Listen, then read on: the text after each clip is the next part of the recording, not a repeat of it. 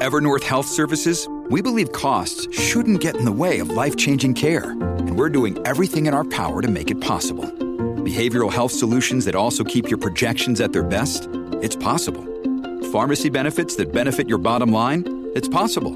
Complex specialty care that cares about your ROI? It's possible. Because we're already doing it. All while saving businesses billions.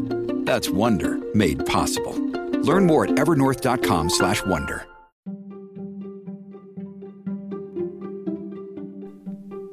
You're listening to Carbon Removal Newsroom, a weekly show about current events in the world of carbon removal, from technology and innovation to policymaking and job growth. Brought to you by Nori, the carbon removal marketplace. Welcome to the February 13th episode of Carbon Removal Newsroom. Today, we dive into the murky waters of what seems like a clear climate solution, large-scale carbon removal. We'll be unpacking research that sheds light on the potential pitfalls of this technology and asking the crucial question, is large-scale carbon removal sustainable? Amid the promise of sucking carbon out of the air lies a complex web of potential consequences for our planet and its inhabitants. So today, joining me, Radhika Mulgofkar, VP of Supply and Methodology at Nori, is our usual policy panel, Holly Jean Buck, Assistant Professor of Environment and Sustainability at the University at Buffalo. Hello, Holly. Hi. And Will Burns, Co-Executive Director of the Institute for Carbon Removal Law and Policy at American University. Hello, Will. Hey, how are you? I am well. I hope all is well in Chicago. Indeed.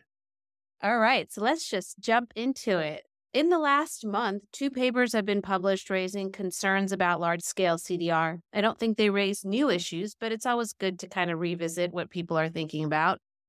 So let's start with you, Will. We throw around the term large-scale or gigaton-scale carbon removal a lot. But can you give our listeners maybe a sense of just how massive that is? Yeah. Well, there's a lot of ways of looking at it. One is in terms of actual mass. A gigaton is a pretty astounding thing. So if you thought about a gigaton from a standpoint of mass, it's equivalent to the mass of all land mammals other than humans in the world. 1 gigaton is. It's also roughly twice the mass of all human beings in the world. And if you think about the amount of emissions that we look at right now, we're talking about, at the end of 2023, about 40.9 gigatons. And the estimates are, if we're going to reach 350 parts per million, the kind of the talisman for a lot of people of rolling us back to a quote unquote safe climate, it's been estimated that we'll have to remove about 500 gigatons from the atmosphere by the end of the century. That's a little mind-blowing, I must say. I have never heard it thought about in those terms or described in those terms. It's amazing we've released that much, actually, if you think about it. Yeah, well done. Holly, just a few days ago, on February 1st, the journal Science published a paper titled Sustainability Limits Needed for Carbon Dioxide Removal, in which the authors assert that many governments and industries are relying on future large-scale land-based carbon dioxide removal to avoid making necessary steep greenhouse gas emission cuts today. So as a person who literally wrote a book called Ending Fossil Fuels, what do you think of this statement, and do you agree with it? It's kind of complicated because I'm not sure that these governments or industries know that they're relying on it. So is it fair to say they're relying on it? I know that sounds weird, but I just think that the awareness that net zero involves carbon removal, even among people who work on sustainability strategies, is still pretty low. And so, yeah, implicitly, they might be relying on it, but it's not like they're going out and making plans to get it. So I think maybe there's different language we could use to describe that problem a little bit. So how would you describe it? Because I agree with you. It doesn't seem like carbon removal is so accepted that you have people who are putting off cuts today because they think they're going to buy carbon removal tomorrow. But clearly there is a large concern around the lack of action around reductions of emissions. Yeah, well, that's a whole other problem, though. I mean, and what this paper argues is, other papers argue that it's linked, but there's lots of other reasons that people are not reducing emissions besides carbon removal. So I guess I would say, if I was to revise the statement, governments and industries have signed on to targets that imply they would need carbon removal, but they may not be aware of that, and they're certainly not planning for it. But Will Yeah. might have a different take. Well, Yeah, yeah. What are you thinking? yeah, I do have a different take. Or- When I look at I think it's that. I'm trying to remember if it's that piece or it's the other piece we're discussing. I think it's the other piece we're discussing, and it talks about the fact that the NDCs right now use about 12 million square kilometers of land-based CDR by 2060 under their assumptions, and that study estimates that that's about 3 or 4 times higher than what's sustainable.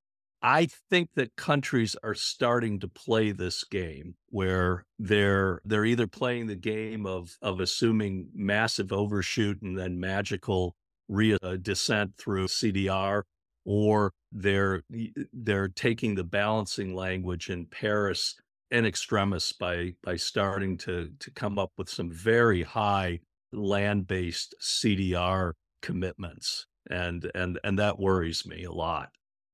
So first of all, Will, can you define NDCs for our listeners? Oh, I'm sorry, Net. So under the Paris Agreement, the temperature goals are supposed to be effectuated by nationally determined contributions, and so it's a bottom-up process whereby countries pledge how much they're willing to reduce their emissions, and through the stock take and other sort of provisions, we're supposed to ensure that there's a matchup between those contributions and what's necessary to get to those temperature targets.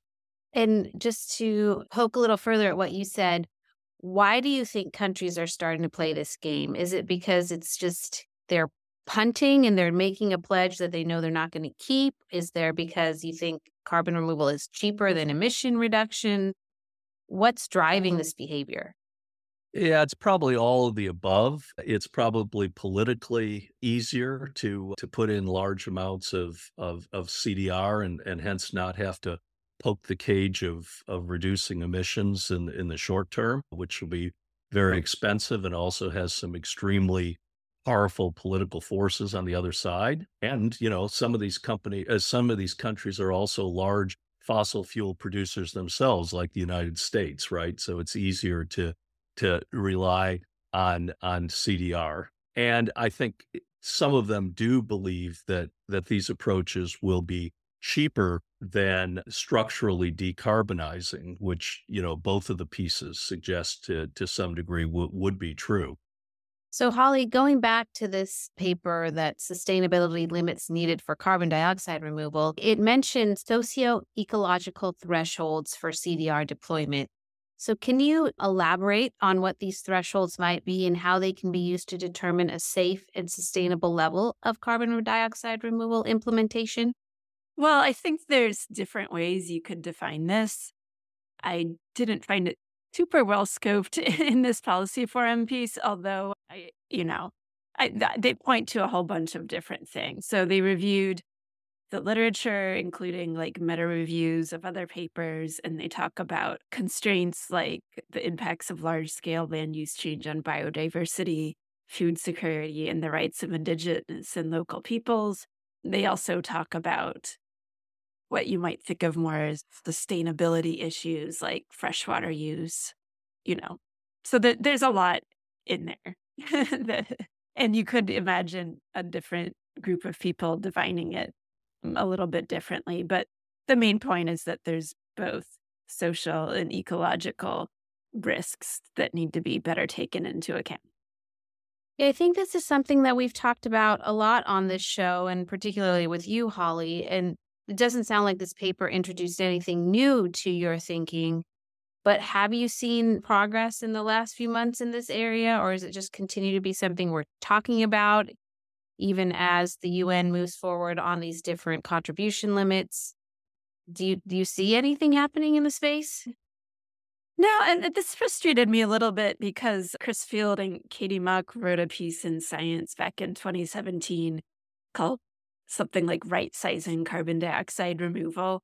And this is kind of like, I mean, it's basically the same sort of argument. They did a little bit more calculations on land use implications, for example. But really, I see the main point of this piece is to point to like a much larger, serious research agenda that would be involve a lot more different types of models and disciplines. And what they say is that here in this piece, that research on a sustainable and realistic CDR budget across all CDR methods should be prioritized.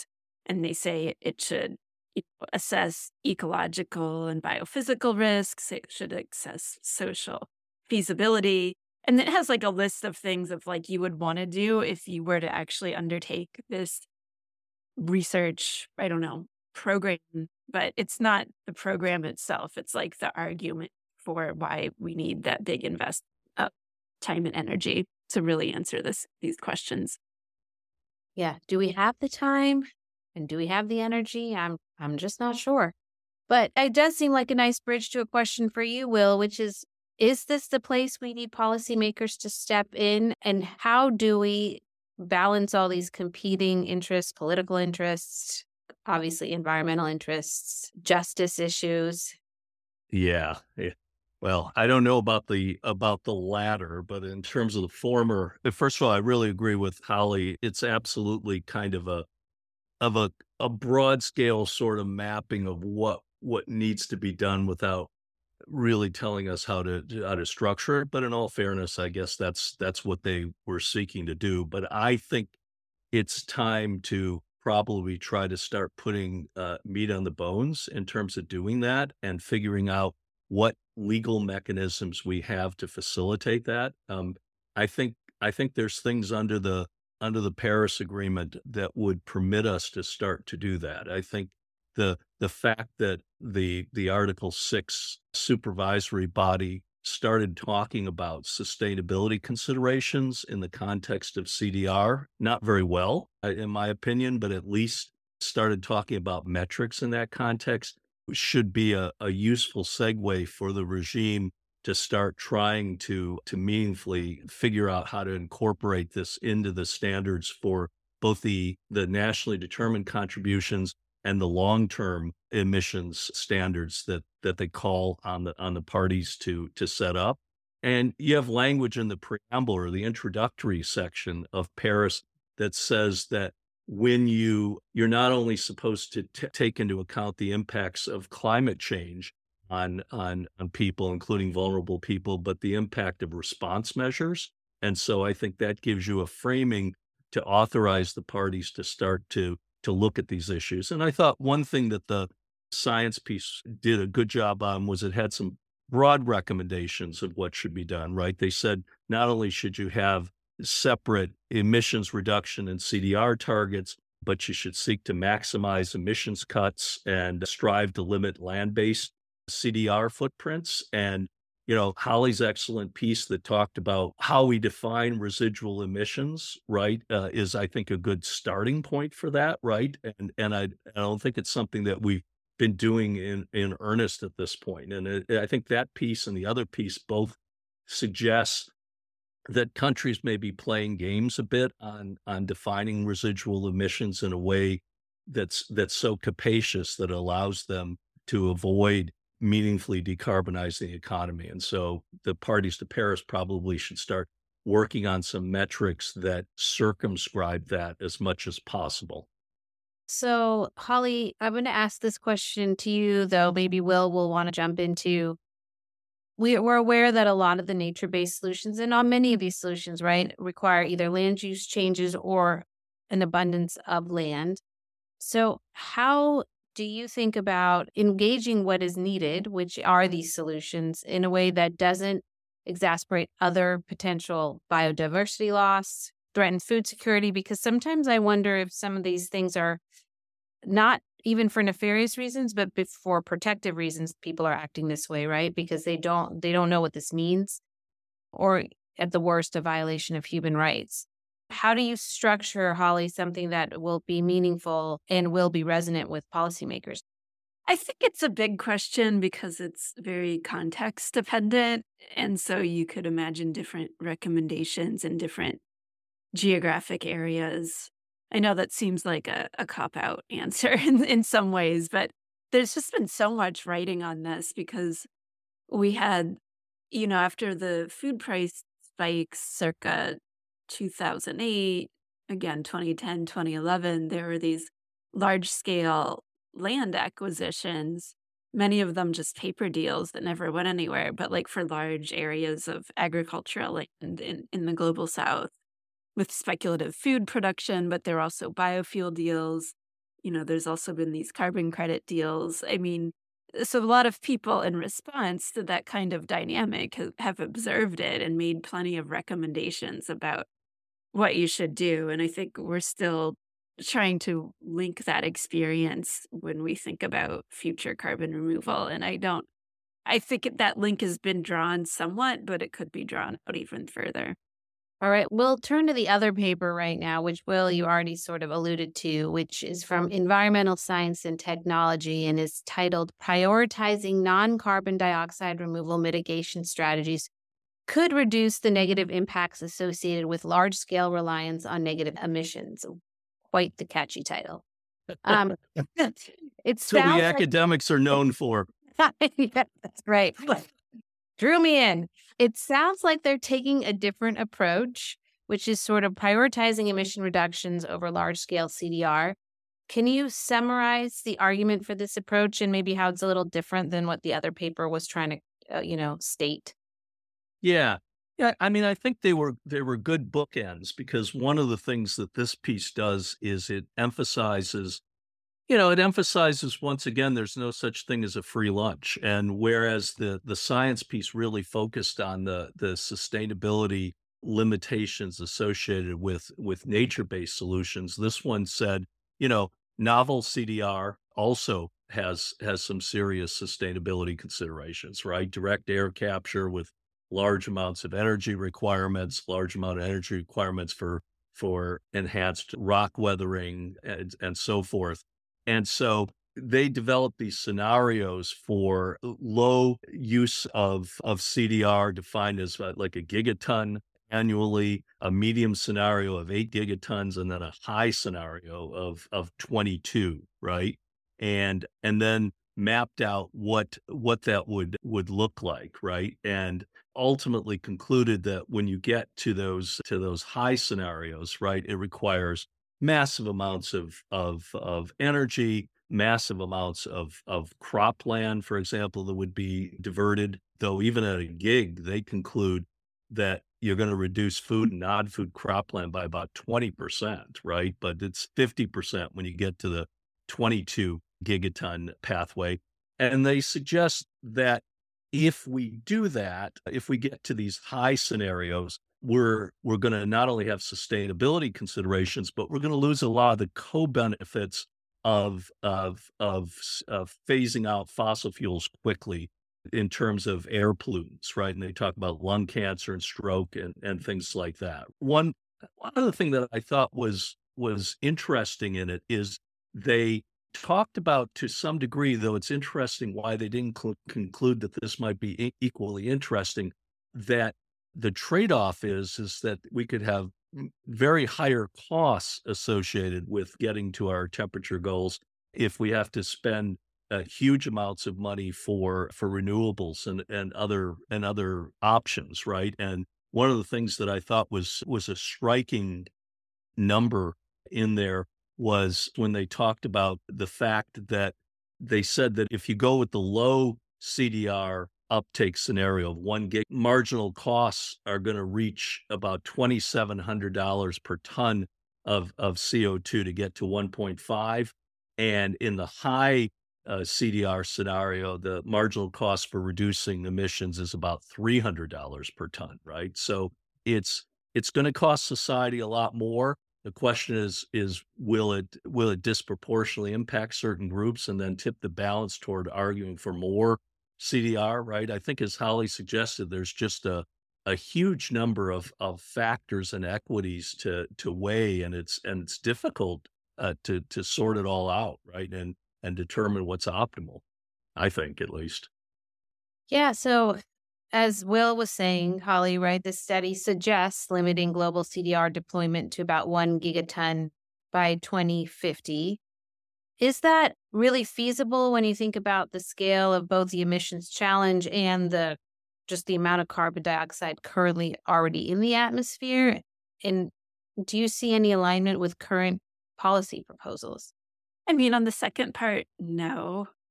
And on the first part, I know I think it's probably more feasible than 8 or 22 gigatons, which is what they compared in the study. So, I don't know if they were necessarily suggesting limiting global deployment to 1 gigaton. It was more like, let's put that constraint in the model and see what the model turns out. And so they didn't really necessarily look at all the trade-offs comparing these things, though, because there's a lot of nuclear and hydrogen in what came out of their model. So in terms of feasibility, it's like, will people want to pay for and build more nuclear? If we're building out hydrogen to a greater degree, is that hydrogen going to leak and cause some methane and other problems? We kind of don't know. Are people down with all of the extra critical minerals to build the renewable to the degree in that scenario? I don't know. So you'd have to really do this in a much more structured way where you look at a lot of different things. And I don't know how people are going to read the trade-offs of one option or another in terms of more or less feasible at the end of the day. Oh, so depressing, Holly. Anyway, both papers highlight the risks of over-reliance on CDR. And so I was wondering if either of you could give me concrete examples of negative impacts that we might see if we go down that path. It all feels very theoretical to me, but I always feel like it's like this or this, but not, as to Holly's point, there are all these other considerations that you have to put in there. It always seems like there's two states they're considering, not the infinite that we live in. So any concrete examples? I mean, in terms of negative impacts, if we over rely, I think there's a category of negative impacts if we actually went forward and built the 22 gigatons that would involve land displacement and extreme costs and those sorts of things. But also there's the risk of over relying and then not building it, which people talk a lot about mitigation deterrence. But I think, you have adaptation deterrence where people were saying, we're going to get to 1.5 by building this CDR. And then they haven't adapted for 2.5 or wherever we're really headed. I also think that people get to a sense of frustration when they see that we're not going to get to this 10 gigatons. And then they're like, oh, well, let's go for solar geoengineering, because it won't necessarily be like, oh, we can't do 10 gigatons. Let's double down on energy storage or whatever. That might not be where this conversation goes. So that's another risk I see with over relying on CDR. I guess one more I'd add is again, I'm not sure which paper will discuss this, but one of them had a lot of discussion about over reliance to allow large overshoot, right, of temperature targets, and then magically drawing back down, right, and that's one of the things that keeps me up at night, because I think that once you overshoot the temperature targets, first of all, it's going to take a while to get back down with CDR, right? And second of all, you could have all kinds of irreversible impacts in terms of biodiversity loss, and also when you start overshooting to 2.5 or 3 or above, you start to get a lot of nonlinear sort of responses in the system that may be irreversible. And so I think we play a dangerous game with allowing overshoot by building in large amounts of CDR in our assumptions. Yeah, I agree with you. I feel like this is just like a human nature issue, not a CDR issue, right? We're like eternal optimists that technology is going to fix all of our problems rather than Yeah, right, relying right. on And Right, yeah, right. We got ourselves in this trouble with technological optimism, but now this new technology is what will save us for sure. Yeah. Instead of focusing on the like concrete actions you can take today, there's always Mhm. something down the road that'll save us. So, next question for you, Will, is the IPCC report clearly acknowledges the need for both emission reductions and CDR. We've talked about that a lot on the show. So, how do we kind of disengage the humans, natural techno optimism and actually produce strategies that are balanced and complementary and, do what we need? Yeah. I don't know, it's a difficult question, but again, I think that there probably has to be an acknowledgement that decarbonizing structurally, has to be job one, and should be the focus, and we should start to try with realistic sort of metrics to define, how much we can, realistically reduce emissions in every sector, and define residual emissions, and then carve out a role for CDR that is almost singularly focused in that context, maybe with some room also for developing countries to continue to emit at a higher level for a while to balance the equities. But that's going to require a huge amount of research, and it's going to have to require actual commitments. I mean, I hate to bang the same drum, but I think if we continue to rely on this wild west of voluntary carbon markets to create a benign and virtuous pathway to the future, it's a fool's errand, right? We're going to need a regulatory approach that tries to mandate these kind of measures and then allocates emissions and carbon removal reductions accordingly. And we better start sooner rather than later, or we're going to be locked in to these assumptions. Well, a regulatory approach. I mean, we can't even decide whether someone can be on our ballot in the United States. I know, a boy can dream. So, Holly, a question about these papers. Both obviously mention economic, technological, and social challenges associated with large scale CDR. Can you just talk about any potential solutions? Like, if you were queen of the world, what would you do to address some of these issues? I mean, I could write a book about that. No, I just like, okay, so in these papers, I wouldn't necessarily ask the modelers about the social challenges.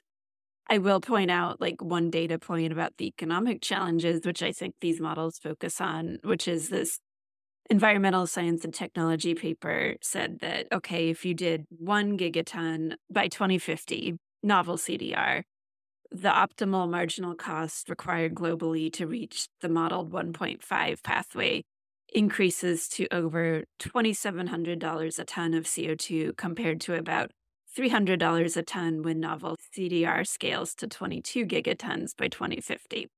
So I know that was a lot of like numbers to parse if you're listening and not seeing it on the page.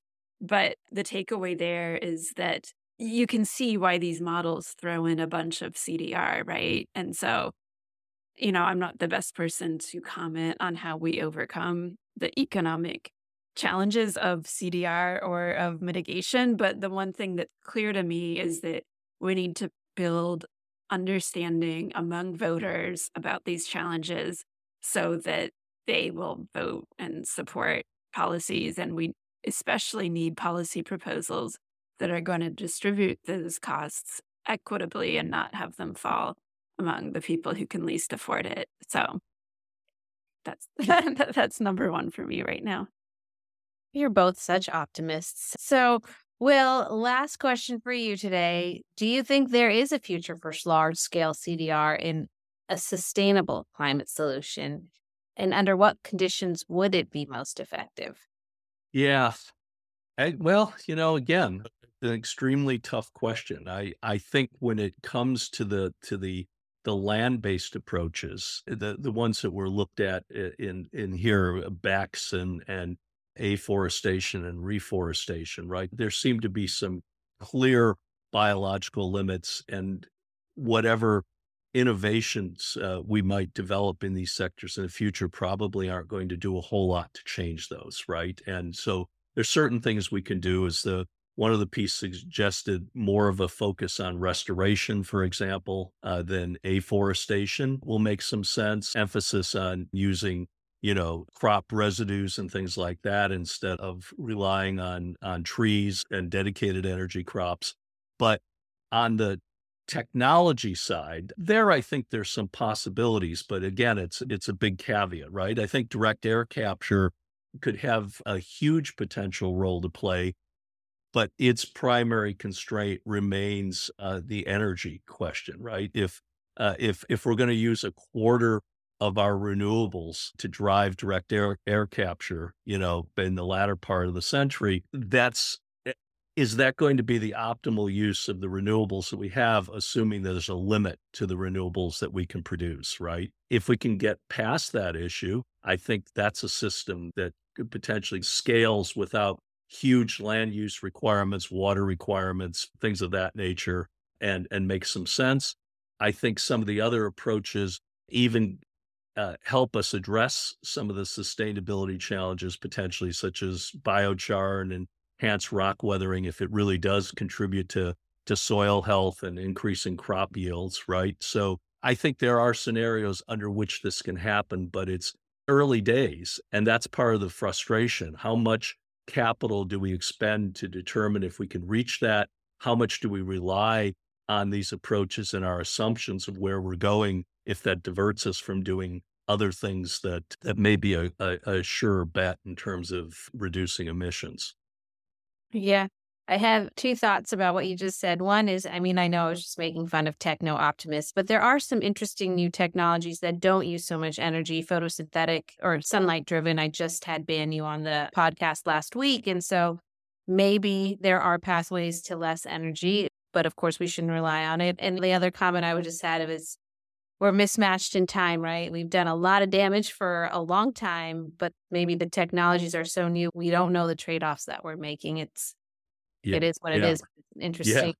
yeah. Conundrum. I tell my students, if we were trying to start getting our act together and it was 1980 or Right. 1970, right, we'd have the luxury of really looking at these in a granular fashion in terms of assessment. But we waited so long, we're hitting critical thresholds, and we feel like we need to move quickly in conditions of very high uncertainty, right? My parents' generation shouldn't have put this generation in those crosshairs, but we did. Yeah. My kids thank us. Yeah. So, Holly, last question for you today. What message would you give to policymakers, individuals regarding the role of large-scale CDR in addressing climate change?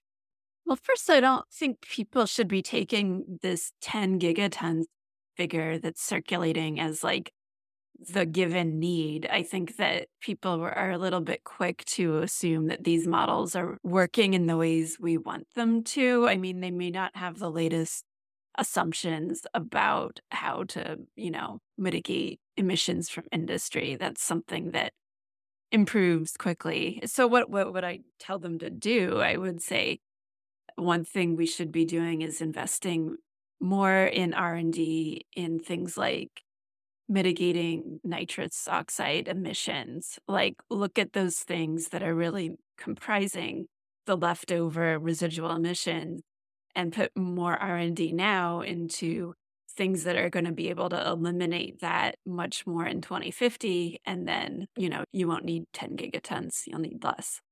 And there's a lot of exciting stuff on the horizon. Like, I don't feel depressed about this. I think that, aim for 1 or 2 or 3, and that would probably be more realistic and fruitful than 10, 10, 10 all the time. Gotcha. Yeah, that makes a lot of sense, Holly. As always, both of you brought great perspectives today. I really appreciate it. So thank you both for joining me, and have a wonderful rest of February, a happy Valentine's Day and midwinter break if you have either or celebrate either of those. And to our listeners, thanks for listening as always.